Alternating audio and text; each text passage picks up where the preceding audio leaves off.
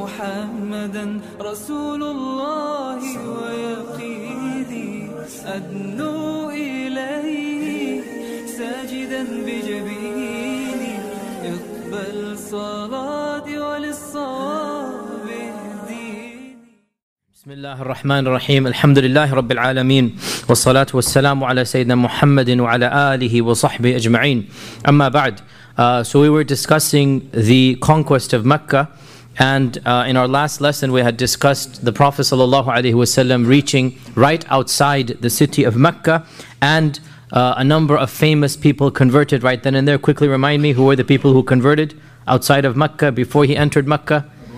Well, Abbas didn't convert outside of Mecca. Abbas converted closer to Medina.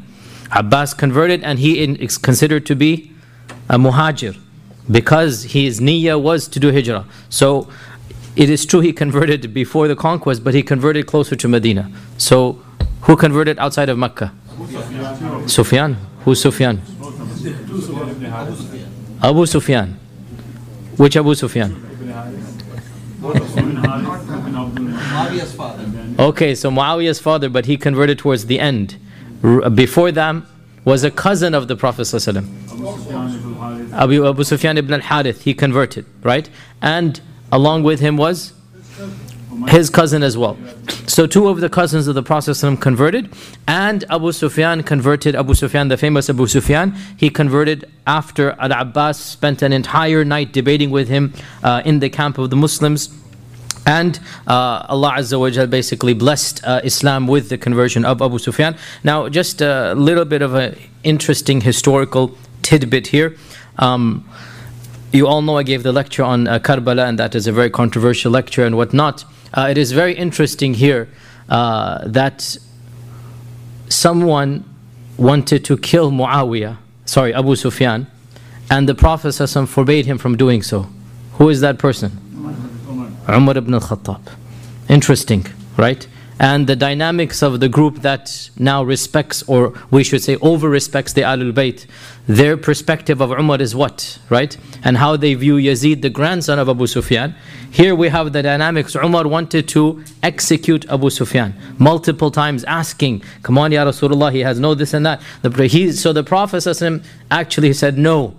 And this is very interesting. And of course, history, the grandson of Abu Sufyan is of course Yazid ibn Muawiyah ibn Abi Sufyan, right? And Umar is the one who wants to execute him. Had he been executed, then it would change the entire course of history. But Allah has a plan, and no one can overcome the plan of Allah subhanahu wa ta'ala. Nonetheless, getting back to our topic here. So, we are now on the 20th of Ramadan in the 8th year of the Hijrah. So it is now the morning of the conquest of Mecca. The 20th of Ramadan, on the 8th year of the Hijrah, it is the morning of the conquest of Mecca. And the people of Mecca still do not know that the army is an hour away. Yani subhanAllah, when our Prophet made dua, "Oh Allah, conceal my plan from the Quraysh." It is humanly impossible to conceal 10,000 people from the city. It's impossible. Yet, because of that dua, so Allah subhanahu wa ta'ala did not allow the plans of the Prophet ﷺ to be exposed to the literally to the minute that the army walked in. A few minutes before that, we'll see what happened. That's when the people of Quraysh realized what's happening. Subhanallah. And it is truly a miracle of Allah subhanahu wa ta'ala that it was kept under such, if you like, secrecy. And the Prophet ﷺ divided the army up, and Al-Waqidi and other books, they have a long detailed list of which tribe did what and who was given that, and these names are not interesting to most of us here. But we can say, to be very generic, that there were three primary contingents, and each one of them had lots of smaller, if you like, subgroups. There were three primary contingents, and on the one of them, the Prophet put the Ansar in charge. On the other, he put the Muhajirun in charge. And in the middle was a mix and a group, and he was in the middle. And so, in the side of the Ansar, he placed Sa'd ibn Ubadah. Sa'd ibn Ubadah is the leader of the Ansar. Pause here. There are two Sa'ds that were leaders of the Ansar. Sa'd ibn Mu'adh and Sa'd ibn Ubadah. And Sa'd ibn Mu'adh, when did he die? Jazakallah khair. Sa'd ibn Mu'adh, when did he die? Khandaq, right? And that's what the Prophet said, the throne of Allah has shook from the death of Sa'd ibn Mu'adh. So the two Sa'ds were the leaders, one of them dies, the one Sa'd remains. Sa'd ibn Ubadah is the one who, when the Prophet passes away, the Ansar gather in his house, they want to make him the leader. This is Sa'd ibn Ubadah. This is that one. So clearly he was given leadership roles in the life of the Prophet. He is given the banner to take charge of the Ansar and all of the groups of the Ansar. And the Muhajirun have Khalid ibn al-Walid in charge. And some of the scholars, Ibn al-Waqidi, mentions there were 700 Muhajirun and 4,000 Ansar. And the rest of them, 5,300, were from the other tribes, Muzayna and Sulaym and others, the other tribes from around Medina. And as Sa'd ibn Ubadah is marching, he began to chant and cry out that اليوم يوم الملحمة اليوم تستحل الكعبة. Today is the day of death and destruction. Malhama is the Armageddon, if you like. Today is the day of blood and destruction. Today the Kaaba itself will lose its haram and become halal. اليوم تستحل الكعبة. Abu Sufyan heard this and he rushed to the Prophet ﷺ complaining that how can he say today the Kaaba will be made halal. So understand, what does halal mean here? Halal means it will not be haram. And what does haram? We have said this at least 10 times by now. Why is the haram called haram? It is from haram. Why is the haram called haram? Because that which might be halal outside of it has become haram inside of it. Even the plucking of leaves, even the hunting of animal, even blood that is allowed to be shed. You hunt an animal, it's haram in the haram.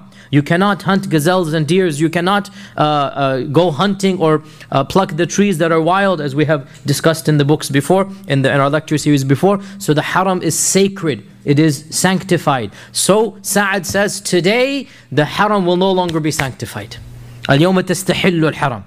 So Abu Sufyan and the Quraysh have never verbally said the haram is halal. They might have done things that are against the haram, but technically they've always said the haram is haram. So he goes and he complains to the Prophet ﷺ. And the Prophet ﷺ said, كذب Sa'd. And كذب in Arabic, in modern Arabic, it means he has lied. In classical Arabic, كذب means he's made a mistake. كذب means أخطأ, he made a mistake. كذب Sa'd, this is wrong. And he ordered that the liwa or the banner be taken away from Sa'd because of this mistake. And instead, he gave it to Zubayr ibn al-Awwam, who is a Qurashi. He gave it to his cousin Zubayr ibn al-Awwam. And the middle battle, or the middle cavalry, was led by Abu Ubaidah Amir ibn Jarrah. And so all of the leaders were from the Quraysh. And this clearly shows us the psychological awareness of the Prophet ﷺ, that the people who enter the Kaaba and the Haram should all be from the Quraysh. Let there be no non-Qurashi. He understood that only the Muhajirun should lead the Fatih into Mecca. And it also shows us that the Prophet ﷺ would make ijtihad, his reasoning, on the spot. That initially he chose Sa'd, and Sa'd is not a Qurashi. And when he heard something, he realized, you know what, this might cause problems. The Jahili sentiment might be risen. And of course, Sa'd, he didn't intend any evil, but he became overzealous. He said things he should not have said. He didn't intend any evil, but sometimes in your good you do things that you should not do. And so the Prophet ﷺ took it away from him and gave it to another Qurashi. And Abbas told Abu Sufyan that you had better rush back to Mecca and tell them not to fight. So we see here Abbas is acting as an intermediate between the Quraysh and the Prophet ﷺ. Remember, he's the recent convert. His loyalties are with Allah and His Messenger, but his heart is still somewhat attached to the Quraysh. After all, that is his tribe, his people. He's just left. So he tells Abu Sufyan, go back and warn the Quraysh not to fight. We don't want any bloodshed.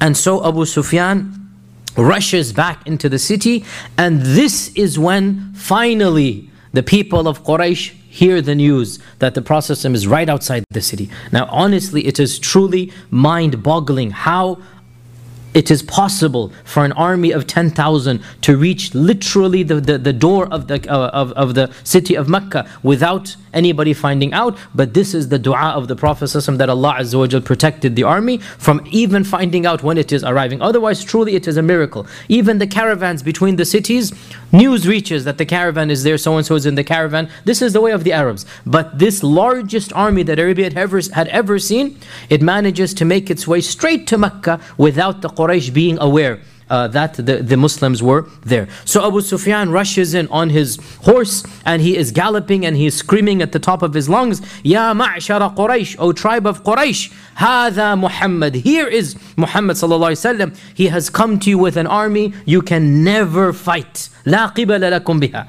Don't even stand to fight it. So come to my house and you will be safe. Subhanallah, what did he just do now? The very last place of safety that the Prophet ﷺ mentioned, he makes it the only place of safety. Forget the haram, forget your houses, come to my house, you will be safe. Now obviously this Abbas was so correct. What did Abbas say? That Ya Rasulullah, this is a man, he loves leadership. He loves sharaf and honor. Give him something to make him feel proud. And so the Prophet ﷺ gave him, remember this is from last lesson, the Prophet ﷺ gave him, whoever enters your house will be safe. And so now he rushes back to Mecca and he says, come to my house, I guarantee you will be safe, right? And this shows us Abbas understood Abu Sufyan's psychology. And he runs through the streets of Mecca, the people start panicking, they start running and rushing helter and skelter, the people gather around him and he's telling them all of the details. I was just with, he doesn't tell them he's accepted Islam. I was just with Muhammad, he's not even saying Rasulullah now. I was just with Muhammad sallallahu alaihi wasallam, I've seen the army, you cannot fight, go ahead and surrender, do not take up arms. And as he's surrounded by this crowd, subhanallah, an amazing humiliation occurs, and that is his own wife cannot believe that her husband is doing this. Who is Abu Sufyan's wife? Hind. Hind has done so much in the seerah, and she will still do some other things, right? We're going to study that as well next Wednesday, inshallah. She's going to still do some other interesting things, right? Hind is an interesting character, let us just say, in the seerah. And of course, she accepted Islam, so may Allah Azza wa Jal, Allah has forgiven her, she has accepted Islam. But at this point in time, obviously, she is not a Muslimah.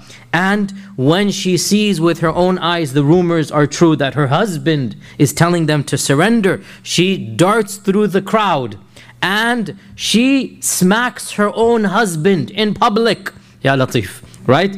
And she twists his facial hair. I mean, this is a wife that is a wife, huh? Women, don't take notes here, okay?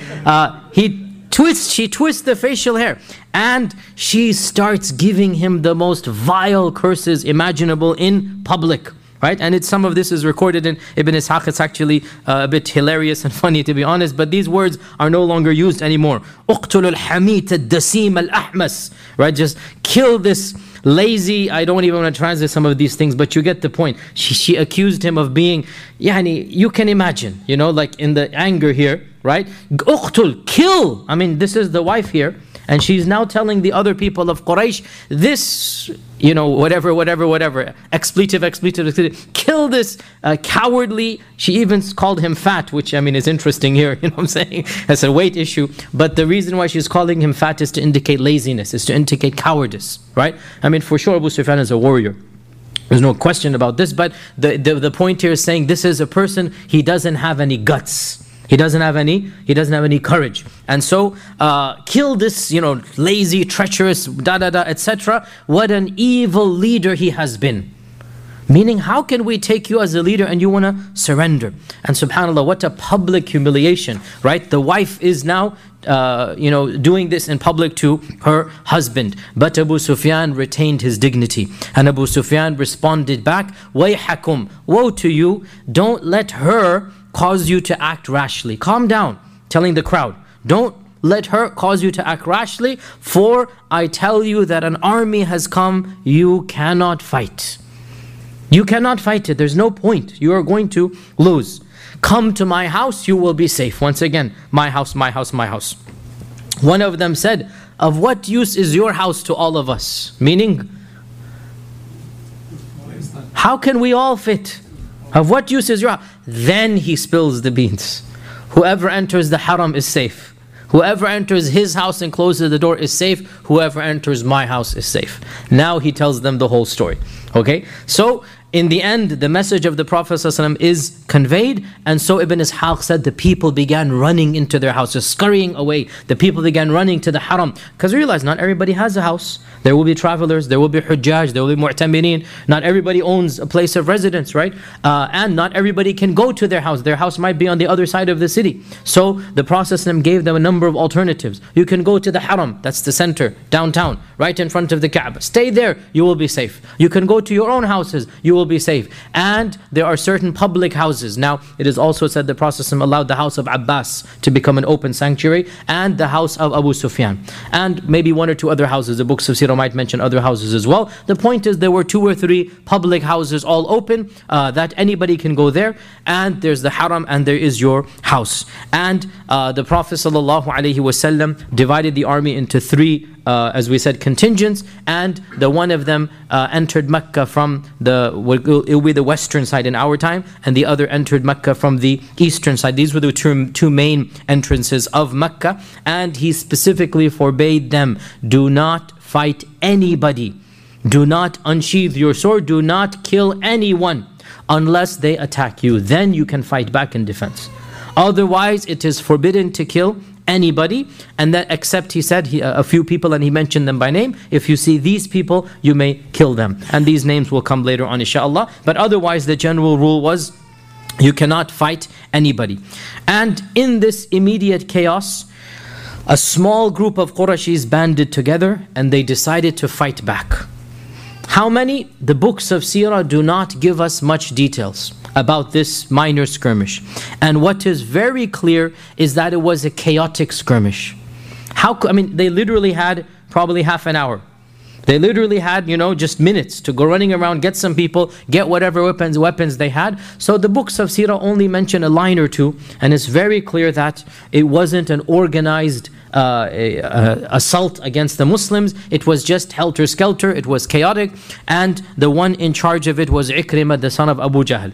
Ikrimah ibn Abu Jahl, he could not imagine refusing, and along with him, he gathered together the 2 most famous leaders that were still alive, Safwan ibn Umayyah and Suhail ibn Amr. Safwan ibn Umayyah and Suhail ibn Amr, we have dealt with all of these characters throughout Badr and Uhud and whatnot. Of course, Suhail ibn Amr is the one who did Hudaybiyah, the one whose son was being tortured and chained. Right, Abu Jandal, that's the son of Suhail ibn Amr. And Safwan ibn Umayyah. Umayyah is of course the famous one who persecuted the Bilal and all of them. This is Umayyah, and this is the son of Umayyah, Safwan ibn Umayyah. So basically, these ru'asa, or these baqiyya, or the remnants of the Quraysh, they decided to band together and fight back. But it was doomed to failure. How can you possibly fight 10,000 people? And the books of Sirah do not mention much details at all. It only mentions that a handful were killed of the Quraysh.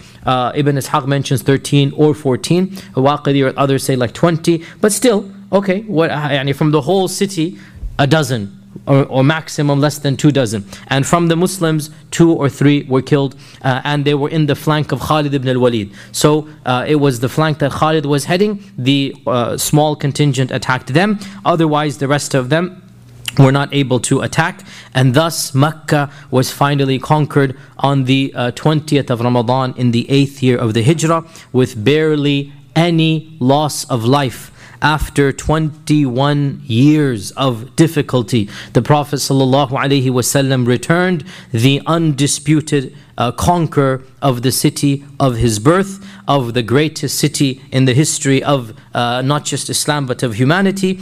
And the people of Mecca could not possibly put up a fight, and therefore the Prophet ﷺ, after the city was conquered, the Prophet ﷺ then entered it upon his camel from the area that is called in today's time Quday. And Quday is a famous area outside of Mecca. If you come from the north southeastern side, so today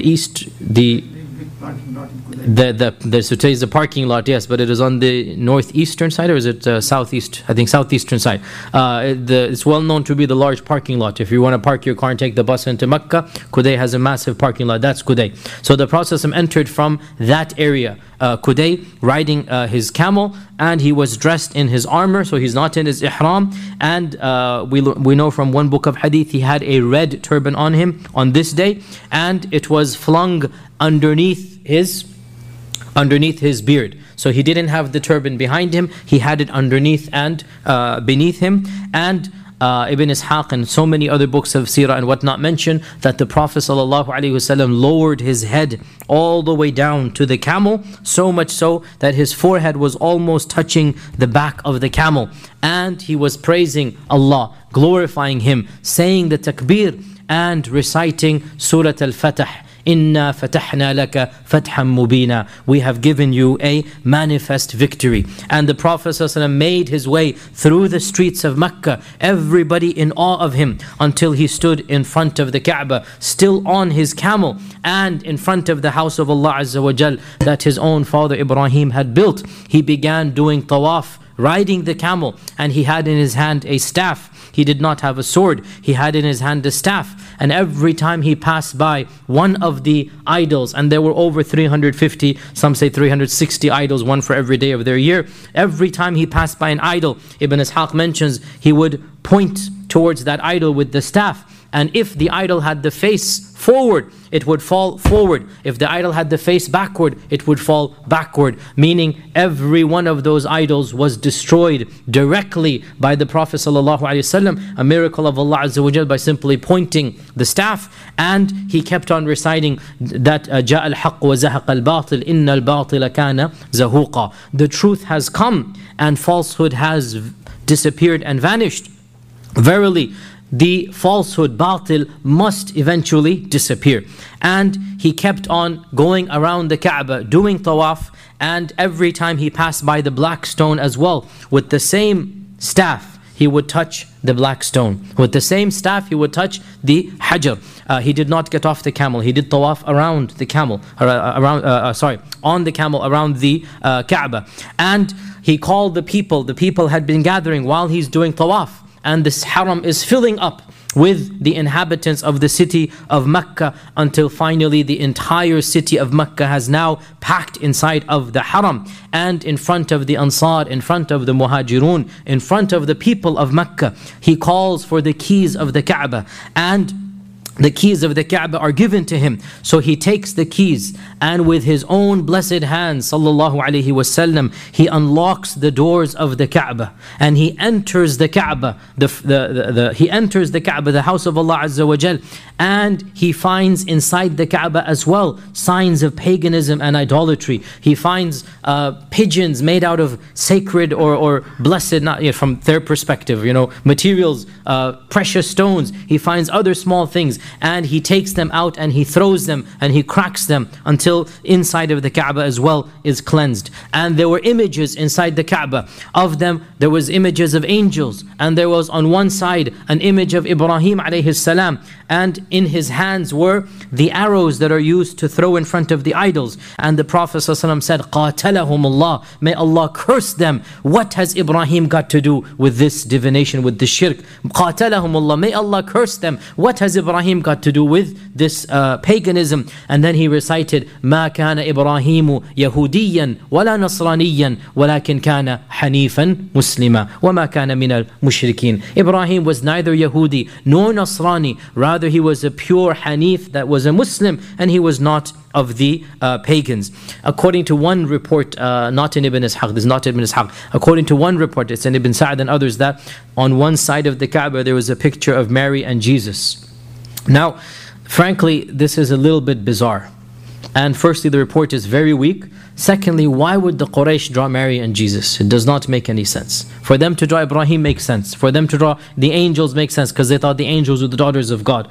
Nonetheless, even if there was such an image, we learn from Ibn Ishaq, all of these images were wiped away and destroyed. All of these images were destroyed. Thus, when all of the idols had been demolished, and the house of Allah had returned to the purity that it deserves, the way that Allah Azza wa Jal had intended it, and the way that his father Ibrahim had built it, then when he had cleansed the haram of all of the filth of idolatry, he then turned to face them, speaking from the door of the Kaaba, standing on the doorsteps of the Kaaba, with the doors of the Kaaba open in front of him. Wallahi, imagine the scene. Imagine what this is such a pinnacle, wallahi, of the seerah. Here we have the house of Allah Azza wa Jal. Here we have the people of Mecca, the Quraysh and the Ansar and the Muhajirun, Muslims and pagans. More than at least 12,000 people are going to be here in the entire vicinity. We have the 10,000 that are the Muslims, at least 2,000 of the local, the Qurayshis. And all of them are waiting. What will the Prophet ﷺ do? And he cleanses the Kaaba. He opens up the doors. Now he stands and he faces them, speaking to them from the doors of the Kaaba. What symbolism, what imagery. The doors are open. Here is Rasulullah standing at the house, the Baytullah, standing on the steps of Baytullah, and in front of him are thousands and tens of thousands of people. And he then gives them a very short khutbah and sermon that Ibn Ishaq and others record, that he says, La ilaha illallah wahda nasara abda وصدق وعده وهزم الأحزاب وحده لا إله إلا الله. So he begins with Tawheed. He begins La ilaha illallah. There is no deity worthy of worship other than Allah. And he has fulfilled his promise. He has aided his servants. هزم الأحزاب وحده. He has destroyed all of the armies by himself. All of the enemies that were opposed to the religion have been destroyed by himself. Then he said, verily, every single claim and matter of Jahiliyyah has been abolished by me. Everything of the ways of old is gone. We have established Tawheed. We will now negate everything from the days of Jahiliyyah, except two things. Two things will remain. Of the customs and the ways of Jahiliyyah, two things will remain. And that is the sadana and the siqaya. And this is basically the custodianship of the Kaaba and the feeding of the pilgrims. Now, the custodianship of the Kaaba and the feeding of the pilgrims. So the custodianship of the Kaaba was, of course, the keys, and the keys were the right of Uthman ibn Mad'un and his tribe, and the keeping of the hospitality to the pilgrims was the Banu Hashim's responsibility, right? So the Banu Hashim had the responsibility of siqaya, of course Zamzam, that's Abdul Muttalib, right? The responsibility of feeding the pilgrims and giving them water, this is the Banu Hashim. And the responsibility of the tribe, the keys is Banu Abdiddar. So the Prophet ﷺ said, all of the customs of Jahiliyyah are destroyed, except for these two. We will keep these two traditions alive. Everything else is gone. Then he said, verily Allah has abolished the arrogance of Jahiliyyah. What is the arrogance of Jahiliyyah? And the arrogance of Jahiliyyah is the tribal orders. The arrogance of Jahiliyyah is the hierarchy of customs and tribes. Allah has abolished all of the arrogance of Jahiliyyah. كلكم من آدم وآدم من تراب يا أيها الناس إنا خلقناكم من ذكر وأنثى وجعلناكم شعوبا وقبائل لتعارفوا إن أكرمكم عند الله أتقاكم إن الله عليم خبير. He recited the entire verse. And by the way, the same paragraph was also said in the Hajjatul Wada' as well. The same message was given there as it was given here. And that is, all of you are from Adam, Adam was from dust. Basically, the mannerisms of Jahiliyyah, where there is a hierarchy of nobility. If you're Qurashi, if you're Hudhali, if you're Khuza'a, each one has a role, all of that is gone. All of you are from Adam, and Adam was from dust. And therefore there's going to be a new system and order, and that is the order of Inna akramakum indallahi atqakum. The one who has higher privilege is the one who has more taqwa of Allah subhanahu wa ta'ala. And then with all of the Quraysh gathered around, that is when the Prophet sallallahu alaihi wasallam asked that famous question, that ma tadhunnuna anni fa'ilun bikum. What do you think that I shall do to you? What do you think that I shall do to you? And so they said, khayra. You're going to do the best. Khayra. Akhun kareemun wabnu akhin kareem. You are one of us. You're a noble brother. And you're the son of a noble brother. Your father as well is one of us. You must do good. You are our brother and you're the son of a brother. And the Prophet ﷺ gave those famous lines, اذهبوا فأنتم الطلقاء لا تثريب عليكم اليوم يغفر الله لكم وهو أرحم الراحمين. Go, for you are free. There is no blame on you today. He quoted Yusuf alayhi salam, and we gave a whole tafsir of Surah Yusuf as well, and we mentioned how beautiful and the ending of Yusuf's story was. And this came down when the Prophet ﷺ most needed it in Mecca, when he was being persecuted, when he was being ridiculed and tortured. And the message was given to him from the very beginning that when you shall be in the position of power, here is Yusuf on the throne, there are his brothers doing sajda in front of him. A time will come, you are on the throne as well. You are on the house of Allah, and everybody is physically underneath you. Everybody is literally in your control. You must follow the footsteps of Yusuf. اذهبوا فأنتم الطلقاء. Go, for you are free today. Wallahi, words cannot do justice to the scene. Wallahi, the imagination simply just goes to places where we cannot,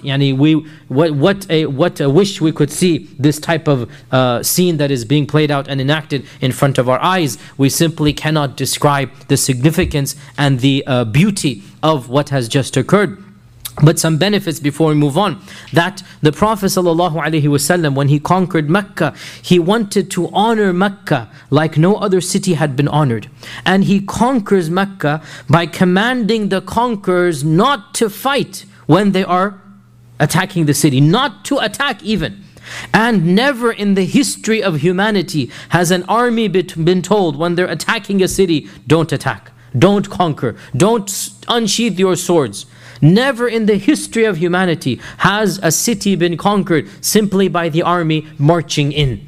And this is something that Allah Azza wa Jal blessed Mecca with. And also when it is conquered, we see the humility, the humbleness of the Prophet ﷺ. He does not enter it like a pompous, arrogant king. He does not enter with his chest puffed up with pride, haughty and mighty. La hawla wa la quwwata illa billah. No, he enters in a manner that is unprecedented once again in human history. Neither before nor after has any conqueror entered with his head bowed down in front of Allah subhanahu wa ta'ala. So much so that his face is almost touching the back of the camel. What humility is this? And who else can possibly demonstrate that type of gratefulness to Allah subhanahu wa ta'ala? Notice as well that when he comes in as a conqueror, the first thing he does is not to deal with the business of conquering. The first thing he does is to worship Allah subhanahu wa ta'ala. The first thing he does, he goes straight to the Kaaba and he venerates and honors Allah subhanahu wa ta'ala. This is the priority right now. Deal with the biggest victory in mankind, we'll deal with that later. Right now, thank Allah subhanahu wa ta'ala by doing the tawaf.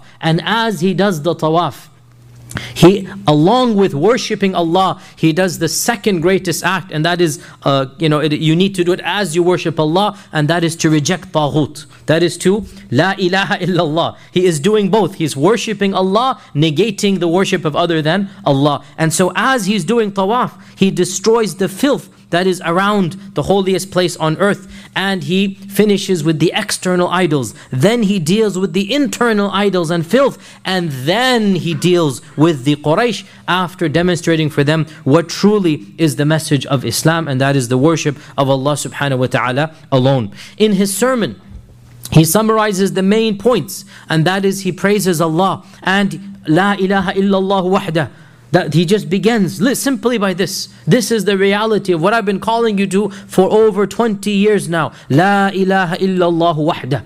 That Allah Azza wa Jal alone is worthy of worship. Nasara abda wa sadaqa wa'da wa hazama al-ahzaba wahda. La ilaha illallah. Then after praising Allah and glorifying Him, he then mentions to them that all of your old ways, they must be abolished and gone. All of them are gone now. This is now a new system that will come in. And this system is only the one of taqwa has a higher status over the one who has lesser taqwa. Otherwise, everybody is from Adam, and everybody is from, and Adam was from Turab. Then he asks them, what do you think I should do with you? What do you think I will do with you?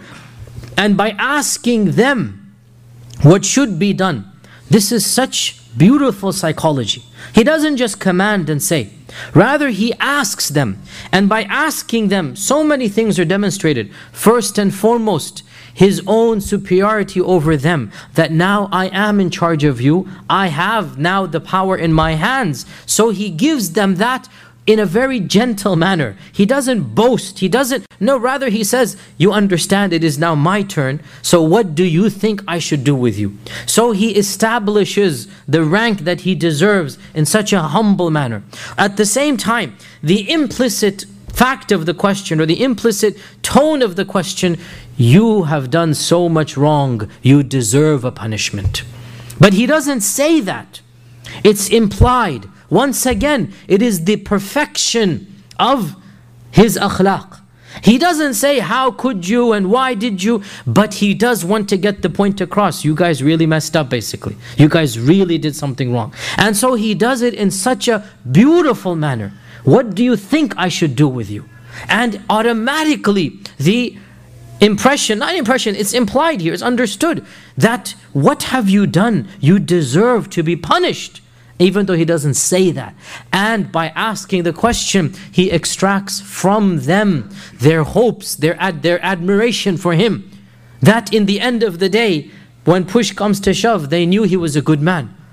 And he allows them to testify with their own tongues what they knew, but they were too cowardly to say before, or they were too arrogant to say before. So he brings it out of their hearts. And they all testify, khayra, you must do the best. After all, you are an akhun kareem. You're such a generous man who belongs to us. And your father as well belonged to us. Akhun kareemun wabnu akhin kareemun. And no doubt this demonstrates our Prophet ﷺ is rahmatan lil alameen. No doubt this and Ta'if put together. Wallahi, this is the seerah summarized. What he did with the Ta'if when he was persecuted and alone. What he did in Mecca at the conqueror and at the pinnacle of his strength. And the both times he forgave. When he was alone and when he was at the head of an army. At the both times he forgave for the sake of Allah subhanahu wa ta'ala. No doubt this shows his character, that he is rahmatan lil alameen. But it also shows us the reality of this religion. This religion is not about bloodshed. This religion is not about military victory and war. This religion is about the worship of Allah. However it's done. If it requires war or if it's done through peace. Sometimes strictness, usually mercy. And this is demonstrated in the seerah from the beginning to the end. Also, one of the interesting points here as well, that it is said he prayed inside the Kaaba. Now, we don't know exactly when he prayed. Did he pray before the sermon or after the sermon? We don't know exactly when. Some can say that he prayed before he gave the sermon on the footsteps, and according to others, he prayed after the sermon. Allah knows best. It's not, how are you going to resolve this? I can say my gut instinct, but that doesn't mean much here. But Allah knows best. It would make sense that he prayed before he gave the sermon or the talk. That he prayed 2 rak'ah, and according to some he prayed 6 rak'ah, 2, 2, 2 in 3 different directions, and Bilal was with him. And it is narrated in Sahih Muslim and others that later on, many years later, Ibn Umar asked Bilal, where did the Prophet ﷺ pray when he went inside the Kaaba? And so Bilal pointed, he prayed here, he prayed here, prayed here. So Ibn Umar would always want to pray in those places as well. And of course, for those who do not know, praying inside the Kaaba is an established sunnah from this act. But from this act we know it is sunnah to pray inside the Kaaba. It is a sunnah that is very rare in our times because the Kaaba is locked up. May Allah Azza wa Jal give me and all of you an opportunity to practice this sunnah. But if anybody is blessed to do this, so which direction do you pray in? So the Bilal and others told us that when you're inside the Kaaba, you may pray facing any of the walls. You take the wall as your qibla and you just pray this wall, that wall, that wall, any wall, you may pray. And he began with the wall that was opposite the door. So he walked in and he prayed with his back to the door. And he prayed 2 rak'ah right in front of the wall that is facing the door of the Kaaba. So according to one report, he prayed before the sermon, and my kind of gut instinct would say this makes sense. Some say he then prayed and then he came back out. Allah knows best. Then when he came back out and he still had the keys in his hands, Ali ibn Abi Talib says to him, Ya Rasulullah, why don't you make the siqaya and the hijaba together and put it to us. I.e., why don't you combine the care of the Kaaba and the feeding of the pilgrims to the Banu Hashim? Now subhanAllah, this goes back to 100-year-old custom now. And Ali wants the honor for the Banu Hashim. Ali wants now to combine, because if you remember from the earliest Seerah lectures, we're talking about the rivalry, and the way that it was resolved was that Abd Manaf and others, they decided to distribute. One son gets this, one son gets that, one son gets this, right? And this rivalry was kept alive. And it was manifested when the Kaaba was being rebuilt and everybody wanted to put the black stone in the time of the Prophet. So now again Ali, he wants to now get it for the Banu Hashim. And the Prophet ﷺ did not answer him. Rather he said, Ayna Uthman ibn Talha? Where is Uthman ibn Talha? He is the Banu Abd Dar. He is the one who we talked about his conversion. So he was brought immediately to the Prophet ﷺ, and he said, Ilaykum al-miftah. This, go ahead and take your keys, Ya Uthman. Today is the day of al-wafa wal-bir, fulfilling the promises and giving back what is due. And Allah Azza wa Jal had revealed before at this that addul amanati ila ahliha, that return the amanat to the people that deserve it. And many scholars have interpreted this verse to be applicable to this incident, that the Prophet ﷺ gave the keys back to Uthman ibn Talha. And since he gave it back to Uthman ibn Talha, since that time up until our times, never in the history of our religion has anybody dared to take it away from the descendants of Uthman. To this day, you will see it on YouTube. Maybe next time, maybe we can hook it up, I'll show you. They interviewed the descendant of Uthman ibn Talha. He's on YouTube. They interviewed his 42nd or I don't know how many, descendant, and that is the actual descendant of Uthman ibn Talha. They still have, of course, the key has changed obviously because the door has changed obviously, right? But the symbolic key that is given, it is still in the tribe of the Banu Abd Dar, and it is still in the descendants of Uthman ibn Talha. Now, remember what allowed the Prophet ﷺ to attack, if you like, or conquer Mecca. What had allowed him to do this? Who can remind me? After all, there was the treaty. When one of the allies to Quraysh has killed... So, when one of the allies of the Quraysh had attacked one of the allies of the Muslims, would you happen to remember the tribe names? Khuza'a. Yes, good. Banu Bakr and Khuza'a. Okay, so the Prophet had not forgotten. This is what allowed us to do this. So, he now allowed the Khuza'a to attack the Banu Bakr as a retaliation. As a retaliation, because that was after all the purpose, that they had killed more than 20 people. And he allowed them to engage in a minor skirmish. And he said, you have until Asr and only Asr. So they literally had few hours. And most of the time is in the heat of the sun. And it was intentionally done to basically curb it, and end of story. You have only until Asr, and then that is it. And after the prayer of Asr, the Prophet then forbade them. There shall be no more bloodshed in the Haram now. The Haram has returned back to the sanctity that it had. And it so happened that on the next day, one of the people of Khuza'a did kill one of the people of the Banu Bakr in revenge. And the Prophet became extremely angry. And he gave a sermon to them. And he threatened them to do this again. And he said, if it is done again, then the one who does it, it shall be permissible for the murderer's family to extract qisas. You're not under my protection anymore, basically. And he said that the Haram has returned to its sanctity the way that Allah Azza wa Jalla had created it. And if anybody tells you that the Prophet ﷺ fought and shed blood in it, then you say to him, this is a hadith, then you say to him, Allah has allowed the Prophet ﷺ and he didn't allow you. And Allah only allowed him for 1 hour of the day, sa'atan min nahar. He only allowed him for, now sa'at, doesn't just mean 1 hour, it means like a time of the day. Allah only allowed him for one bit of the day, and then at now Asr time basically, it is now returned to the way that it has been. Now the conquest of Mecca was a unique conquest in that not only was no fighting allowed, no war booty was taken, no POW was taken, no land was conquered, there was no actual battle, if you like. It was something that Allah subhanahu wa ta'ala blessed him with, because it is a sacred land and a haram. The Prophet, as we said before he entered Mecca, he had mentioned a few people that were not given amnesty. So we'll quickly mention those few people, who they were, and then return to the story of the conquest of Mecca.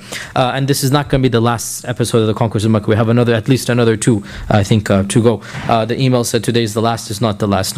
We have another 1 or 2 to go. So the Prophet, when he sent in the commanders with the conquest of Mecca, he said everybody should be spared except for a few people. Now, who are these few people? Books of Seerah mention different numbers. Al-Waqidi says there were exactly 6, 4 men and 2 women. But Ibn Ishaq does not give a number, but he gives names that Waqidi does not give. And Ibn Sa'id as well. So the earliest books of Seerah mention, some mention 6, some mention 7, some mention 8, and some even say 9. But even if it's 6 to 9, so between 6 and 9, right? This is the number of people that were not spared. So from a city of maybe 2,000, less than a dozen were mentioned by name.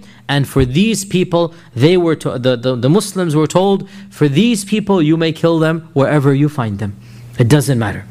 And who are these people? And the beauty of it is that even these people, more than half were eventually forgiven.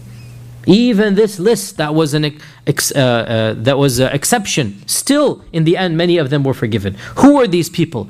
Number 1 on the list, Ikrimah ibn Abi Jahl. I will talk about him in a while. Ikrimah, the son of the Fir'aun, because the Prophet said Abu Jahl is the Fir'aun of my ummah. Number 1 is Ikrimah ibn Abi Jahl. Number 2 on this list is Abdullah ibn Khatal. Abdullah ibn Khatal. And Abdullah ibn Khatal, he had converted to Islam and came to Medina, performed the hijrah. The Prophet ﷺ sent him on an expedition, him and another Sahabi, to give a message to somebody. And on the way there, Abdullah ibn Khatal murdered the Sahabi, took his stuff and fled back to Mecca and became a murtad. So Ibn Khatal was not allowed to, and not only that, he then purchased 2 slave girls who were known for their poetry, and he asked them, or he charged them with writing poetry against the Muslims and against the Prophet ﷺ, which is, of course, in those days, this is the height of propaganda, to write these types of poetry. So he purchases 2 well-known poets, female poets that were slaves, and he puts them full-time that you're going to just write poetry against the Prophet ﷺ and against Islam. So this is Abdullah ibn Khatal, and as Ibn Khatal with a ta, and some books say Abdullah ibn al-Akhtal, so Abdullah ibn Khatal or Akhtal, and Ibn al-Akhtal or Ibn Khatal, he had a very harsh execution. He actually fled to the Haram itself, and he jumped onto the doors of the Kaaba. This is when the army is coming in. The Prophet is still outside. He hasn't come yet. This is obviously before the speech, right? So he jumped onto the doors of the Kaaba, and he begged for forgiveness, and he said, protect me from the Kaaba, like from the honor of the Kaaba, because the Kaaba is the sacred place. You're not supposed to do any bloodshed, obviously, even in the days of Jahiliyyah. So when the Sahaba saw him and he took the curtain of the Kaaba and he put it around himself, don't kill me. In other words, this is the height of sanctity. You understand, right? Don't kill me, like using the curtains of the Kaaba, is clinging onto it. Even the Sahaba felt this is too much, right? We can't do this now. So they actually sent an emissary back, and they said, Ya Rasulullah, Ibn al-Akhtal, he's protecting himself with the curtains of the Kaaba. What should we do? And the Prophet said, Uqtuluhu, kill him. So he was executed. So it was a very harsh punishment, and was executed right then and there. There was another execution, Miqyas ibn Subaba. He too had pretended to become a Muslim only in order to do a revenge killing. So long story, but one of the Sahaba had killed his brother, and so he wanted to get revenge, so he pretended to be a Muslim. He then entered Medina, he then assassinated, he then returned, so he too was executed. So these two are executed. One of the most interesting stories is Abdullah ibn Abi Sarh, or Abdullah ibn Sa'd ibn Abi Sarh, that he accepted Islam, emigrated to Medina. He's a Qurashi, emigrated to Medina, and he was one of the few who began writing for the Prophet as a scribe. And eventually he became murtad, and he returned back to Mecca, and he started fabricating lies against the Prophet ﷺ, saying that the Quran was from his dictation. Now this story, by the way, is used a lot by Orientalists. The story is, they jump on this story. And he would say that I would change the Quran. And this is a lie. I mean, he's just smearing Islam with. And I would change the Quran, and the Prophet would say, Azizun Hakim, or right, Sami'un Alim, let's say. And so he became murtad, he returned back to Mecca. His story is actually very interesting.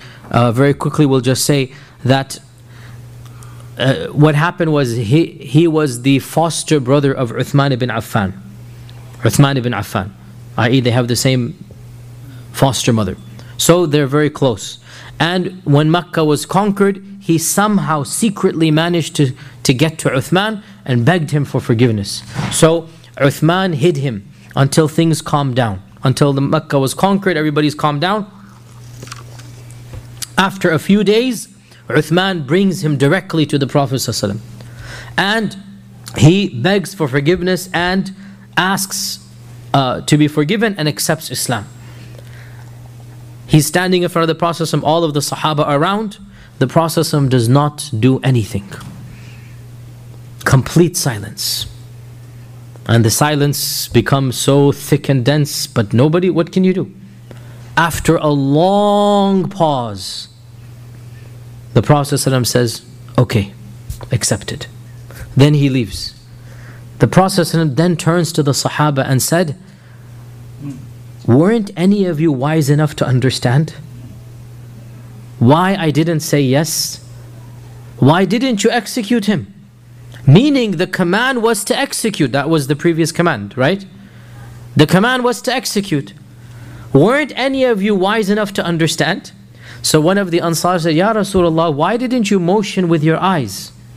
Like this, you know? Why didn't you motion with your eyes? And the Prophet ﷺ said, it is not befitting that a Prophet of Allah give signals with his eyes to kill somebody. It's not, even when I did it, you're all laughing. It's not befitting, right? For a Rasul, for a Nabi to give isharat with his eyes, it is not befitting. But subhanAllah, and that's a beautiful story, by the way. So much benefit from the story, because this man, Abdullah ibn Abi Sarh, when he repented, he truly repented. And eventually he hasuna Islamu, his Islam became very strong. He regretted what he had done. Umar appointed him to be the governor of Egypt, by the way. He was the governor of Egypt, one of the first governors of Egypt. In fact, the first governor of Egypt. After Amr. Amr was the conqueror. And so the first political figure that was sent to rule over Egypt was Abdullah ibn Abi Sarh. And he lived a very righteous life, and he died a beautiful death as well. And subhanAllah, it really shows us that, and we've said this so many times, but our Rasul ﷺ is indeed the best human, but he is not God. He is not Allah. And Allah had a different plan for Abdullah ibn Abi Sarh, So and no doubt he deserved to be executed. And had he been executed, it is deserving. But Allah had something else planned.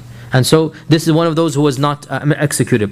Also on the list to be executed were the two women, the slave girls we talked about, right? The ones who had written lots of poetry, and their names were Fartana and Sarah. Fartana and Sarah. These were the two names, and of these two, Fartana was executed. Sarah, eventually she fled, eventually she asked for forgiveness, and she was forgiven, so her life was spared as well. So we talked about Ibn Akhtal and Miqyas. They were killed.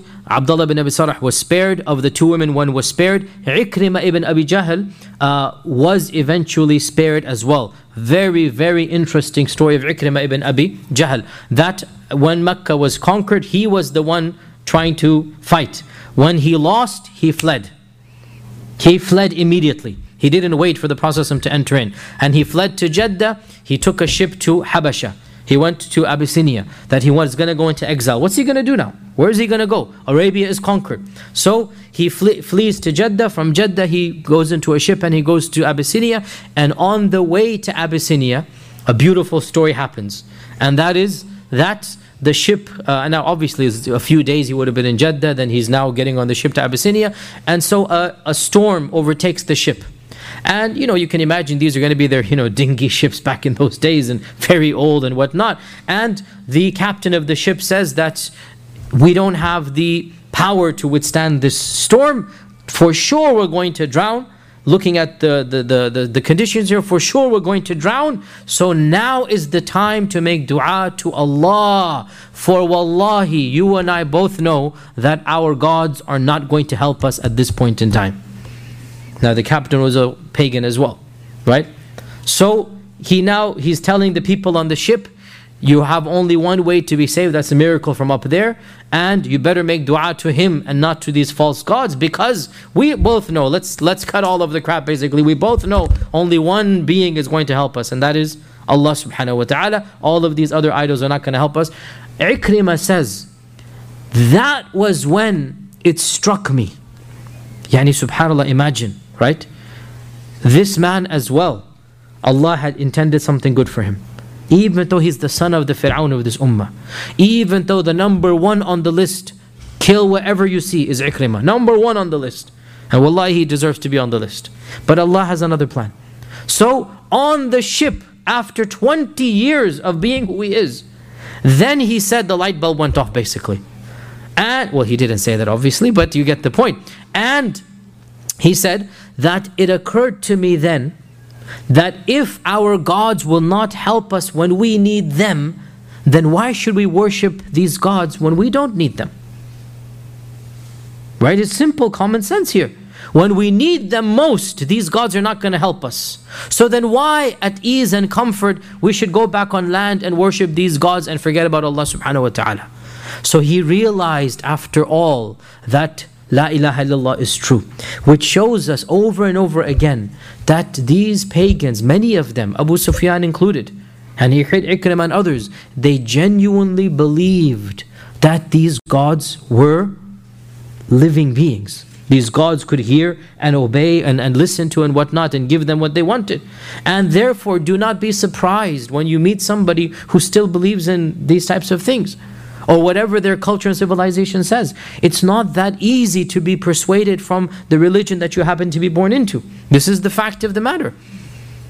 And finally Ikrimah says, and this is his own story, he's narrating it, it's a long hadith. Ikrimah says that, oh Allah, I promise you, if you save me, I will accept Islam. And I will go to your Rasul ﷺ and I will find and I will put my hand in his hand and I will find him to be forgiving and merciful. So Allah saved Ikrimah.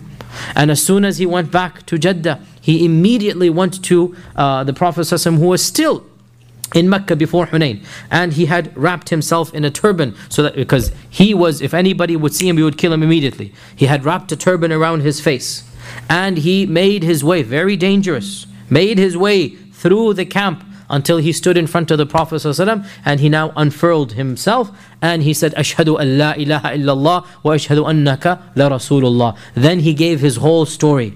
And so when he gave the story, so the Prophet ﷺ then accepted his Islam, and Ikrimah, he died a shaheed fighting against the Romans later on. So he clearly showed himself to be sincere as a convert. So here's yet another one that was spared. One or two more are mentioned. Three more we'll quickly mention, then we're done for today. Three more we'll mention. So how many have we mentioned so far? 5. No, definitely more than 5. Ikrimah, Ibn al-Akhtal, Miqyas, Abdullah ibn Abi Sarah, and the 2 women. We've mentioned 6. Of these 6, how many were actually killed so far? 3. 3 are so far. 3 are killed and 3 are spared. Okay, we'll mention another 3 to make it 9. Of these 3, 2 are killed and 1 is spared. Okay, so a total of 5 people killed out of more than 2,000. So who are these other 3? Very quickly, number one is Al-Huwayrith ibn al-Nuqayth. Al-Huwayrith ibn al-Nuqayth. And number two is Habbar ibn al-Aswad. Who can remind me who Habbar ibn al-Aswad is? Who can remind me who Habbar ibn al-Aswad is? He's a bad guy. I know you said that, but you're going to mention this name, nobody's going to know that. Is he the one? He remembers I said the name. I like this. I know you said the name somewhere in the seerah. MashaAllah. Is he the one who attacked Prophet during the Uhud? No. No. He was killed there. Yeah, he was killed right then and there. Yeah. 6-7 lectures before. No, this is 2 years or 3 years ago. This is a long time ago. Do you not remember the Habbarid dynasty of India? Yes, the Habbarid dynasty of India, of the first Islamic dynasties ever in Multan, in Sindh, in Pakistan. You Pakistanis, and I should say us Pakistanis, should know this dynasty. The city of Mansoura, which is outside of Multan and Karachi and others, still to this day you find the remnants, right? They are called the Habbarids. This is their ancestor, Habbar, whom the Prophet ﷺ by name said he should not be spared. Obviously he was spared because there's a dynasty called the Habbarid dynasty. Okay, so what did Habbar do? Can you remind me? Now that I told you who it is, or you still don't remember? Still don't remember. So Habbar was the one who refused to allow Zainab, the daughter of the Prophet ﷺ, to emigrate. Remember in the Battle of Badr, Zainab's husband, right? The Prophet ﷺ had made an agreement with him that I will set you free if you send my daughter back. That was the agreement, right? And so he followed up with that promise. But he acted a bit foolishly in that he publicly sent the daughter back. And he should have done it discreetly. So in broad daylight, he sends Zainab with their belongings and everything, and the Quraysh are fuming. How dare we return, the daughter of Muhammad to her? That's never going to happen. And they surround, and they don't know what to do because it's a woman. Habbar was the one, took his spear and shoved it at the animal, not at her. The animal jostled backwards, she fell off, she was pregnant, she had a miscarriage. She lost the baby. This is Habbar. Okay, so Habbar as well, his name was put on the list. Eventually he too repents and he is forgiven. So he manages to get to the process and he's forgiven. Huwayrith ibn al-Nuqayth, he did something similar, but to the two younger daughters of the Prophet, and there was no pregnancy, there was no miscarriage. But when the Prophet immigrated, so this is way before the early part of the seerah, when the Prophet immigrated, obviously his daughters did not immigrate at the time. He immigrated with Abu Bakr, obviously. So he had entrusted Abbas to bring the other two daughters that were not married, to bring them and deliver him in Mecca. And so Fatima and Kulthum were being taken by Abbas, and this Qurashi, Huwayrith ibn al-Nuqayth, he was the one who refused to let them go for a while. He threatened them. The two girls fell off of the horse as well, and so he also caused them harm. But obviously they lived, obviously, but the very fact that you would do this to two girls and threaten Abbas and whatnot, so he was also not spared, and he was executed. So it was Ali who then executed, because Ali is married to Fatima, as full perfect justice here. It was Ali who then executed. And the final person on the list, I said two were killed, no, two were spared, sorry, one was killed. Two were spared. Habbar was spared, and then the final man on the list was spared. Huwayrith only was killed. The final man on the list, you all know his story, we've done it in a lot of detail, and that is Wahshi. Wahshi as well was put on the list, that he has killed Hamza and he should not be spared. And Wahshi knew that he would not be spared. So Wahshi, as soon as Makkah was conquered, he fled to Ta'if.